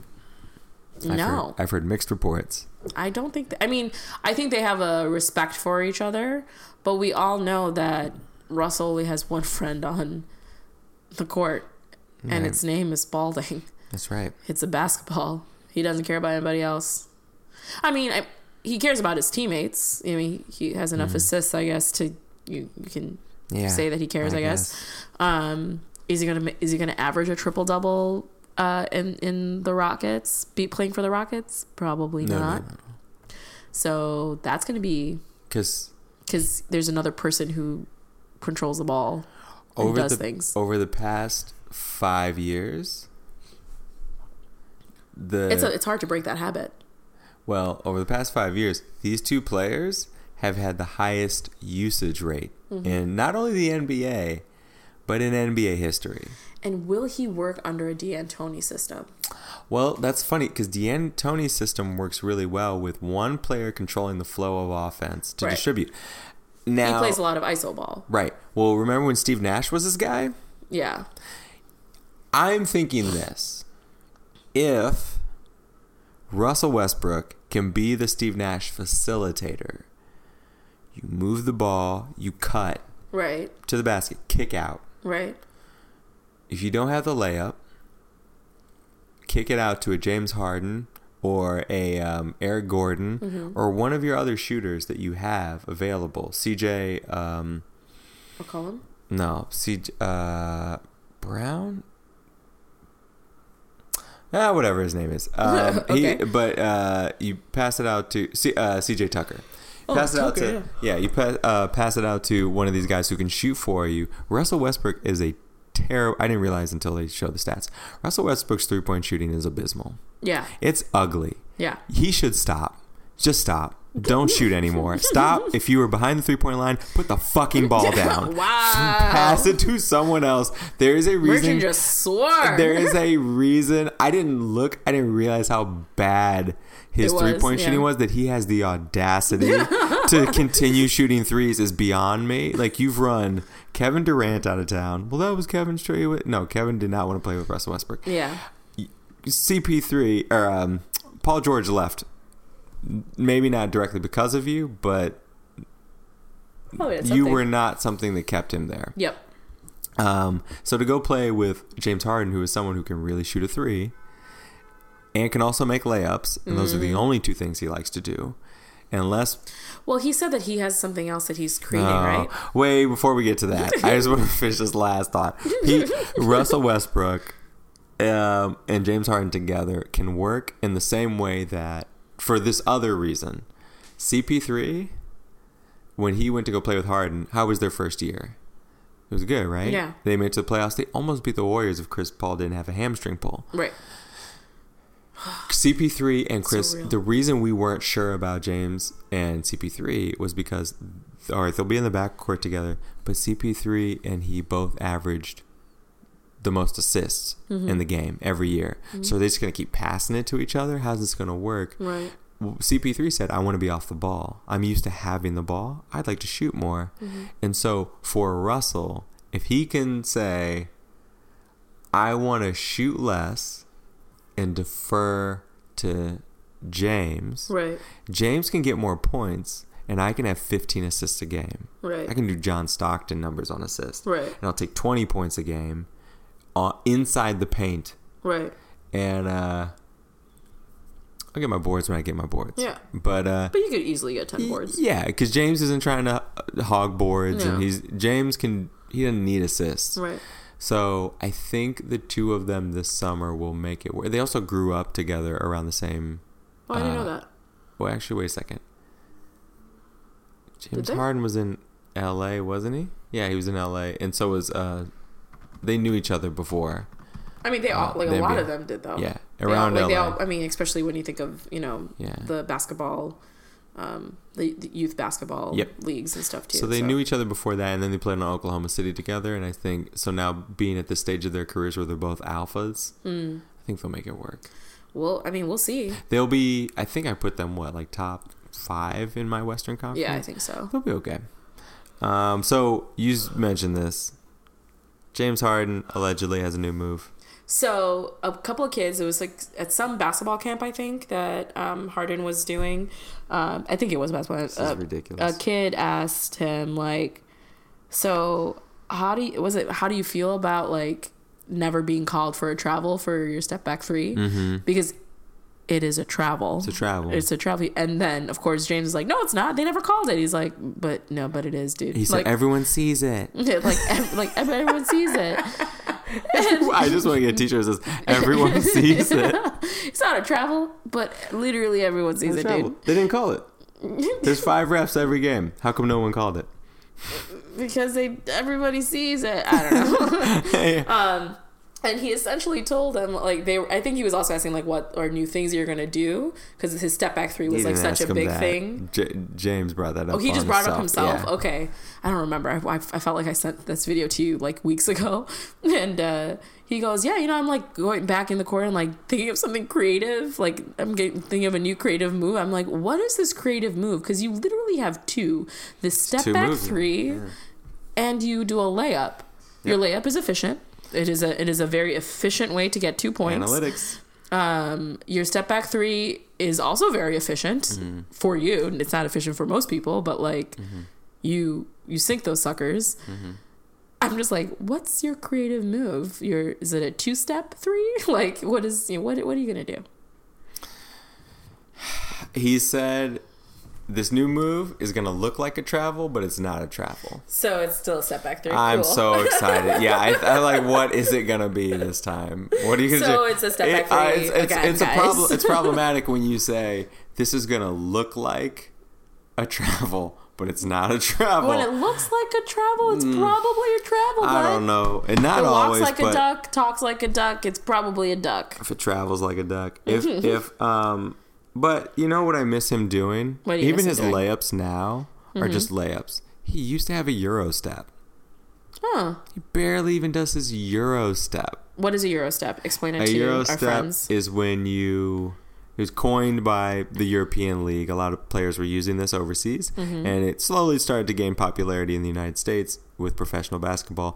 But it's where you are taking a defender to the hoop and you get 2 steps without dribbling the basketball, right? Yeah. So 1 step goes in one direction, and you immediately change direction of your body to extend the leg in the opposite direction toward the basket. And so it's going heavy right, pulling the basketball across your body, going heavy left, and then you could maybe steer right or go straight to do the layup. Yeah. So it's like a zigzag. Yeah. You're still only taking 2 steps, but you're covering a lot of terrain and it can confuse your defendant. Right. They get tripped up in their footwork if you do things like that sometimes. So he used to have that, which is why he got his first signature shoe. And I remember on the commercial, he said, should I package up the Euro step and send it back to Italy or something, or France or whatever? And so there's a crate pictured with Harden's logo on it, and it says Euro step, and they're like nailing up the box and packaging the Euro step in it. And he's like, should I send it back to Europe? Or should I do... And he's just questioning a bunch of stuff that people might criticize him for and say, should I stop doing this? Should I stop doing that? That's funny. And it's funny that, okay, you have a Euro step, but since you've become this analytic juggernaut of 3s and layups, I haven't seen your Euro step yet. It's pretty much like he's given up anything that involves effort. I mean, I have said, and I think you've agreed with me many a times, he is super boring to watch. Yeah. Because it's just not dynamic. If it requires that I do more than a couple dribbles between my legs and a step back 3 or a layup, I don't want to do it. And like, maybe that's a preservation of... I mean, he's getting older. He's 29, like, it's maybe a way to preserve... He's gonna be a Hall of Famer, and he's also for sure. He's also going to catch up on years where he wasn't scoring as much because he's gonna outlast a lot of guys by his style of play. Yeah, there's less wear on the body, and he can play longer, and he can rack up 30-point seasons, and then he can enter into the conversation of top 10 all time in scoring. Yeah, and I think that's one of his goals. So do it. We'll see. We shall see. What else I got? You have something about owners meeting about free agency, and I believe they're now called governors. Governors, yeah. They're called governors now. So that for those who didn't know, owners, the NBA felt like was a very like slave-like term. Yep. And so they've decided that the owners are now being called governors. Governor. Because our league is hella woke. Top of the morning, governor. Yep. But they still own the team. So yeah. But they still they govern over the team. We govern over the team by signing checks for the players. Yes. And so these owners met in Las Vegas to have a sit down with Adam Silver and get all crotchety about recent free agency, because this was the most wackadoodle free agency period we've ever seen. It's pretty wacky. It had twists and turns, plot twist galore, and there were things that you thought were going to happen that did not happen. Kyrie, will he meet up with KD? Right. Will it happen? Will it happen? KD and Kyrie were going to sign with the Knicks last we knew, and then they just pivot for the Nets. Right. What? Okay, that wasn't foreseen, but all right. And then you had Kawhi and Paul George pull the heist of the century, left Oklahoma City with their pants down. Right. Which we didn't even talk about CP3, but ultimately it's just like CP3 is getting old and people don't appreciate him anymore. And so people feel like he's not a good teammate. He's not fun to play with. Yeah, you're kind of an asshole. Because he is very much like Michael in that, like, he wants to win, and when he doesn't win, he doesn't like it. Yeah. And people think his short stature, he's like, what, 6'1", 6'2"? 6'1". Which is, like, short in Maybe NBA. 6 even. Yeah, like, he's short for NBA standards. Right. Like, they kind of take that for granted, I think. Like, they take his scrappy, like, Mm-hmm. so I think when he gets angry, it just looks kind of silly, because he's, like, this short guy, like, ruffling it up with another, like, guy who's, like, a foot higher taller than him. So. But he's stuck in Oklahoma City. Yeah. I think he's trying to buy out, but we'll see. They're not gonna do it. I don't think so either. He's got a huge contract. So, it's a bad contract, Daryl Morey. Good job. Yikes. But the owners were sitting around. They're just sitting around talking about what just happened in this free agency and feeling like, and with Anthony Davis going to the Lakers. Yeah. That was him putting the team in an uncomfortable position when he told them openly, or his agent leaked it, but AD corroborated it. I don't want to be here, and we have a whole season left to play basketball. Right. And they wouldn't trade him until they brought in a GM who would do it and said, yeah, let's trade him to the Lakers and get good players for him. And they did, and now AD is with the Lakers like he wanted to be, and New Orleans could do nothing about it. Paul George forced Oklahoma City's hand, couldn't do anything about it. Kawhi played a bunch of teams. Yeah. And then, and whatever the other example I had was of, KD and Kyrie, the Nets, and just adjustments in that way at the last minute. Some things that came up, there are penalties for tampering when a team tries to recruit a player. What happens when a player starts recruiting players? I mean, is that what Kawhi did? Yeah, they're just wanting to know, because these players have each other's cell phone numbers and can DM each other, talk to each other, call each other. Is that it's holding the teams at a disadvantage? Is there anything they can do about that? And a part of me says, so what? I know. And because, like, I think of the real world, right? Like, the world outside of the NBA, like people who get jobs and things like that. Yeah. Like, if I am a big CEO somewhere, I want my people to be on my team. Right. So I can have my company grow and be dope. So I will poach you from this company. I'll poach this person from this company, or I will hire the people from these best schools or these kind of experiences or whatever. Some industries you can't do that. What do you mean? You can't poach in certain industries. Well, depending on, like, if they have some sort of, like, contract that says that, like, they're not allowed to leave for a certain reason or whatever. Well, some companies won't let you sign to another company within a certain period of time after you leave them. Yeah, no, but I'm saying, like, but there's reasons for that, right? Like, that's like contractual reasons to protect intellectual property, or whatever. We need you to spend 5 years interim to forget everything that you learned here, right?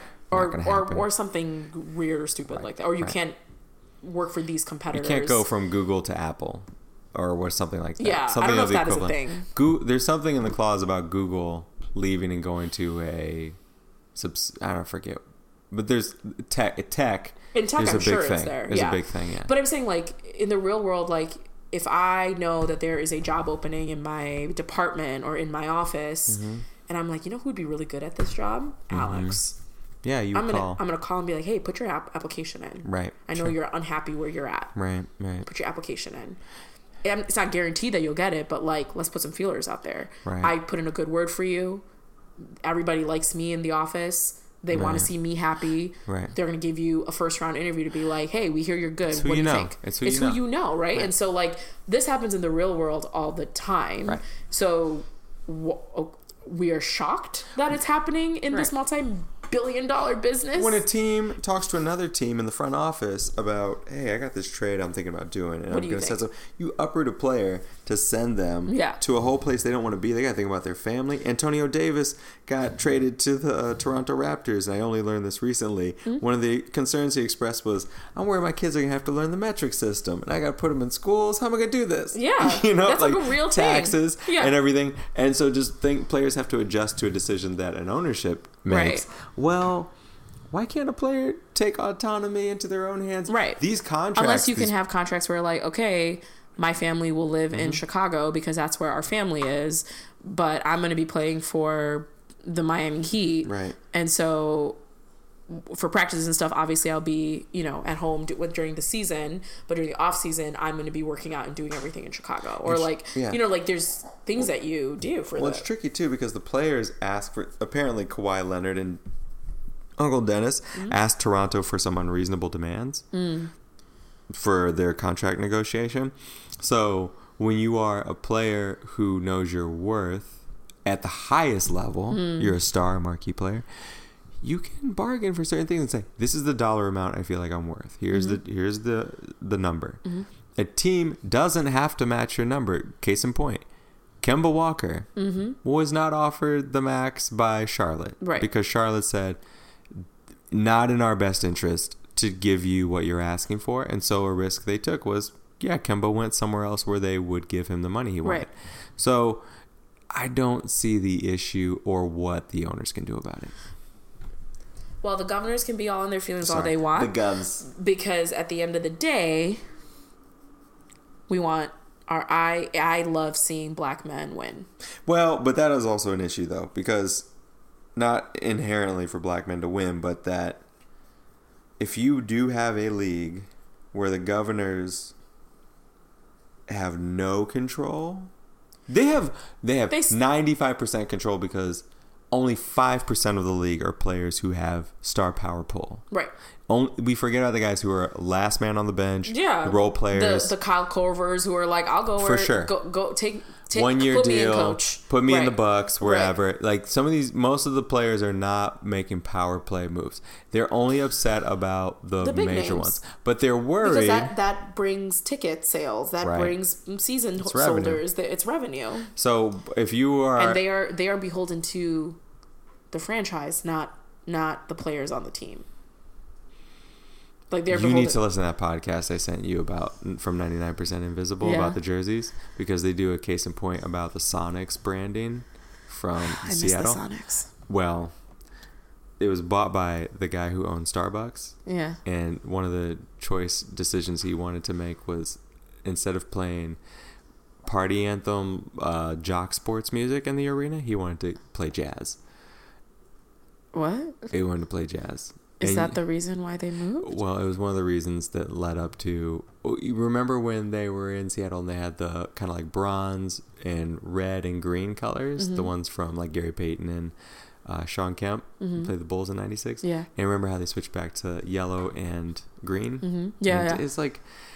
I remember those are their old colors, but we were having fun with that burgundy. Yeah. That was this ownership's choice. So they didn't like the 90s style jerseys. So they said, we're going to play jazz and we're going to go back to green. Yeah, but that's the thing. I didn't realize until listening to this podcast how much pull owners had. Yeah. With the Raptors jersey with the dinosaur on it.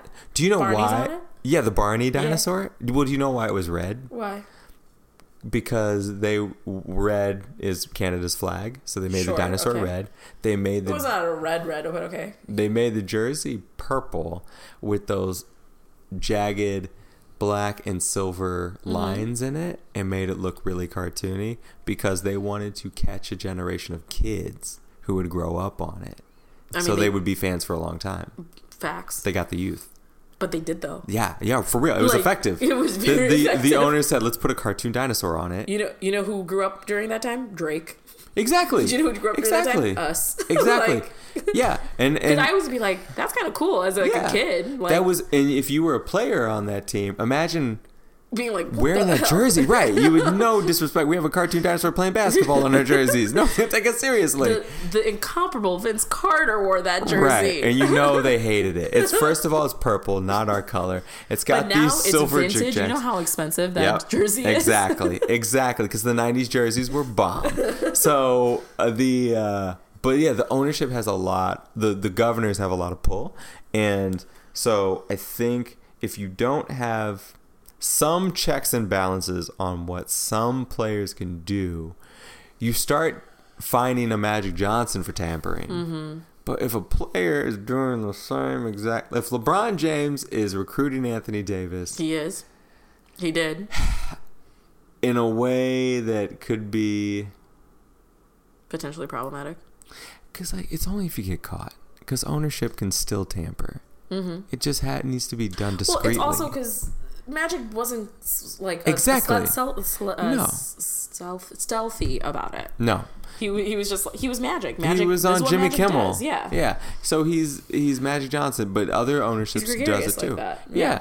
Bradley Beal is going to be offered a contract extension by the Washington Wizards to play for 3 more years on top of his 2 years already. Mm-hmm. It's to keep him for another 5 years. You get a lot of money. 3 years, $111 million. Think about that. 3 years, $111.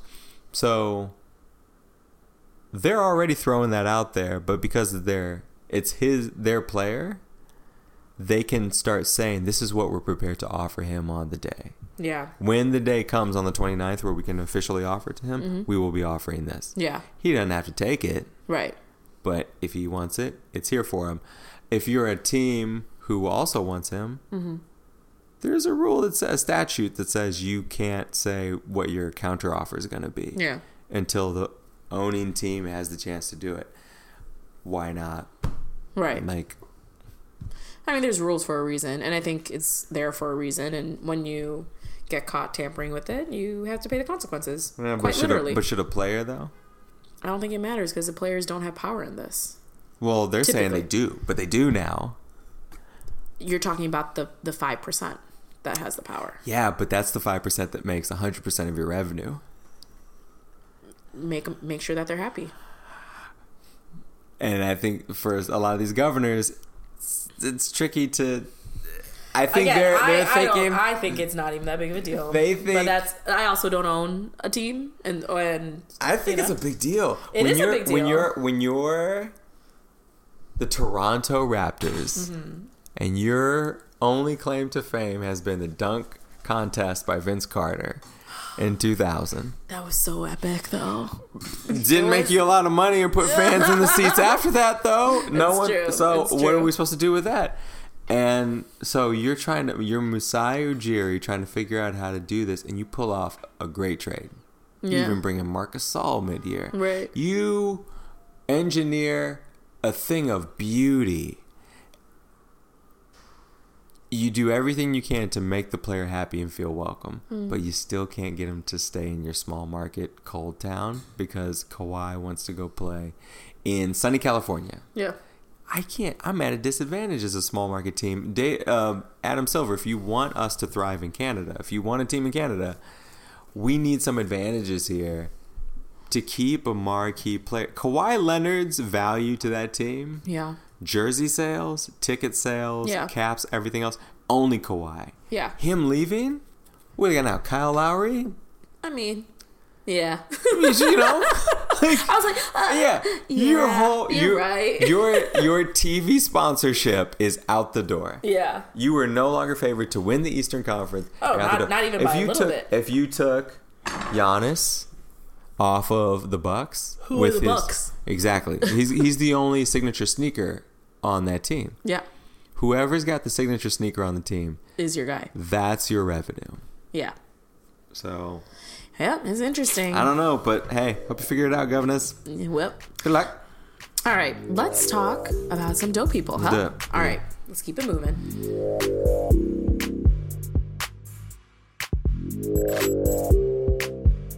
All right, folks, it is time where we talk about our dope people of the week, where we choose a person or people that we think are dope. And I believe it is your turn first. So, sir, who's your dope person? Gilbert Gottfried. Seriously? No. Oh, I was like, that's kind of cool considering we couldn't figure out his name. Thought I should pay some respect. Where respect is due, but no, just kidding. Going with NBA players, I'm going to say Dion Waiters is my dope person this week. Okay. As someone who I never would have said that about 5 years ago. Okay. Dion Waiters is a current shooting guard for the Miami Heat and has been there for a few years now. And so he recently posted on Instagram a picture of him before and after in the weight room. Okay. And he's been exercising. He's lost some weight. Okay. And in the last year or so, couple years, he's been a little bit on the more heavier, I guess you could say, more rounded side. And so doesn't look the most agile or sleek in his profile, but in his most recent picture from his hard summer workouts, he is leaning down, slimming down. And so he said something to the effect on his Instagram of, hey, people talk a lot of trash about other folks and make them feel ashamed of their bodies. Yeah. And so Dion posted a picture of the work he's been putting in and the effects on his body and feeling positive about that. And so essentially saying to folks, hey, look at me now. Yeah. Say what you will. I'm in here doing the work and I look really good and I'm ready to ball out just like I normally do. But you can't talk about he's fat. The way I look, being overweight. But more to the effect of, I think him just talking about body imagery as a man. Yeah. That's very cool. It's very cool. And I appreciate him laying everything bare, literally, and showing his like abs and everything else, trying to, put in that work. He doesn't look like Adonis, but he's just saying, I'm not the guy you can call portly or anything like that. Right. You're not going to hurt my self-esteem here. And so I read an article by him that he wrote for the Players Tribune in April. One of my favorite things. April 2017, where he talked about his trade to the Miami Heat and meeting Pat Riley, and what Pat Riley said, tell me something about Dion Waiters from your life, not about basketball. And he talked about his childhood growing up, and he had a tumultuous experience being raised in South Philly and losing people in his life, people just getting murdered left and right. By the time he was in his early teens, he was just used to losing people, and his time going to Syracuse and being in touch with people back home and losing one of his best friends while at college, hearing that his best friend had been murdered back home in Philly, and just, the psychological toll that took on him. And so just the resilience and dexterity that he's displayed throughout his life to get to where he is now explains a lot of why I was so annoyed by him when I first saw him play, because I didn't know anything about him other than he came out of Syracuse and he was drafted to the Cleveland Cavaliers. He played alongside Kyrie Irving for a minute in their early days, and in the backcourt you had number 2 in Kyrie and number 3 in Dion Waiters, and then you had John Wall and Bradley Beal who came in together, lights out backcourt, really good. Kyrie's good, but Dion was like, he couldn't really hit. His efficiency from the field was piss poor. Right. And so you're the shooting guard who can't really shoot, but you need to work on some things. You're still young. And someone said John Wall and Bradley Beal are the best backcourt in the East. I was like, yeah, no arguments there. Sure. And Dion said, look over here. Hello. Or like, what, buddy? What? Yeah. And then self-awareness wasn't his strong suit. I was like, have you looked at your stats? Sir, question. If I may, if it pleases the court. So he then got traded to Miami shortly thereafter, not because of that, just because of business. Right. And he did well in Miami, and then he got better in Miami, and he proved to be someone that the fans actually kind of liked. And he hit some game winners here or there, and that was really big for him, his boost of confidence. But now I see, after reading his article, why people would label him as cocky, or he thinks he's the best player in the NBA. He says, absolutely, I have to do that, because that's the only way I survive. Where I come from, if I don't believe that I can do it, I won't be able to do it. And so him being more vulnerable in these spaces of writing about himself and sharing his body imagery, struggles and triumphs on social media are why he is my dope person this week. I love it. I love it. And especially about the body image thing, I think it's so important. As someone who really tries hard to prioritize my body composition and my overall health, it was hard holding on to that pack of Oreos for you for 3 weeks before bringing them over to your apartment. You hold on for 3 weeks? I bought them 3 weeks ago, buddy. But then we didn't have a cast, and so then we skipped, we bi-weekly. Yeah, we do bi-weekly. And then I was like, oh, they're just sitting there on this table. I was like, I really want some Oreo. No. It's okay to indulge every once in a while, but you ate a really good dinner. I would have killed that whole pack, guaranteed. Sorry, I just got a random text message. Cool. So my dope person is none other than the beautiful, the Gilbert talented, Gottfried. The incredibly intelligent, flawless, gracious Michelle Obama. Oh. Just. Well, no. Let's see. You led up with someone to it wasn't going to be anyone, and then it was someone who is actually all those things. 1,000%. I would never not have it. I thought you were going to say Trump the way you were describing it. Oh, good Jesus! No. I was like, oh, this will be a good one. No. So she, in a new poll, was named the world's most admired woman, and I feel like we've given her dope person of the week. I always want to give it to her again because over 41,000 people in 41 countries completed this survey, and she was number 1. Number 2 was Oprah, and behind her take that, Oprah. Yeah. And I believe behind her at number 2, and last year's most admired woman, Angelina Jolie. Last year's most admired woman was Angelina Jolie, came in number 3. And the couple, the Obama couple, was admired as one of the most admired man and woman in the United States, which... As the number 1? Yeah. Oh, for sure. So, duh. Suck it, 45. Yeah, duh in every way. And I am... But yeah, so obviously everyone knows her accomplishments and who she is, but I just think it's great to see her. Fake news. It's great to just see her be awesome. And when I saw this, it just made me miss the Obamas more. But it was also lovely to just have something positive in my news feed. Yeah. And I'm just like, she's my dope person, because she's always my dope person. I really couldn't think of anybody else. And I wasn't, I love Michelle. Yeah. Michelle, you're so great. I know. She's the bestest. Can we just re-elect them? Yeah. Or just, can they be like king and queen? Can you imagine if you brought him back? Oh, it would be so dope. Just for 4 years. Or, forever. Ever. King Obama, Mr. King, President.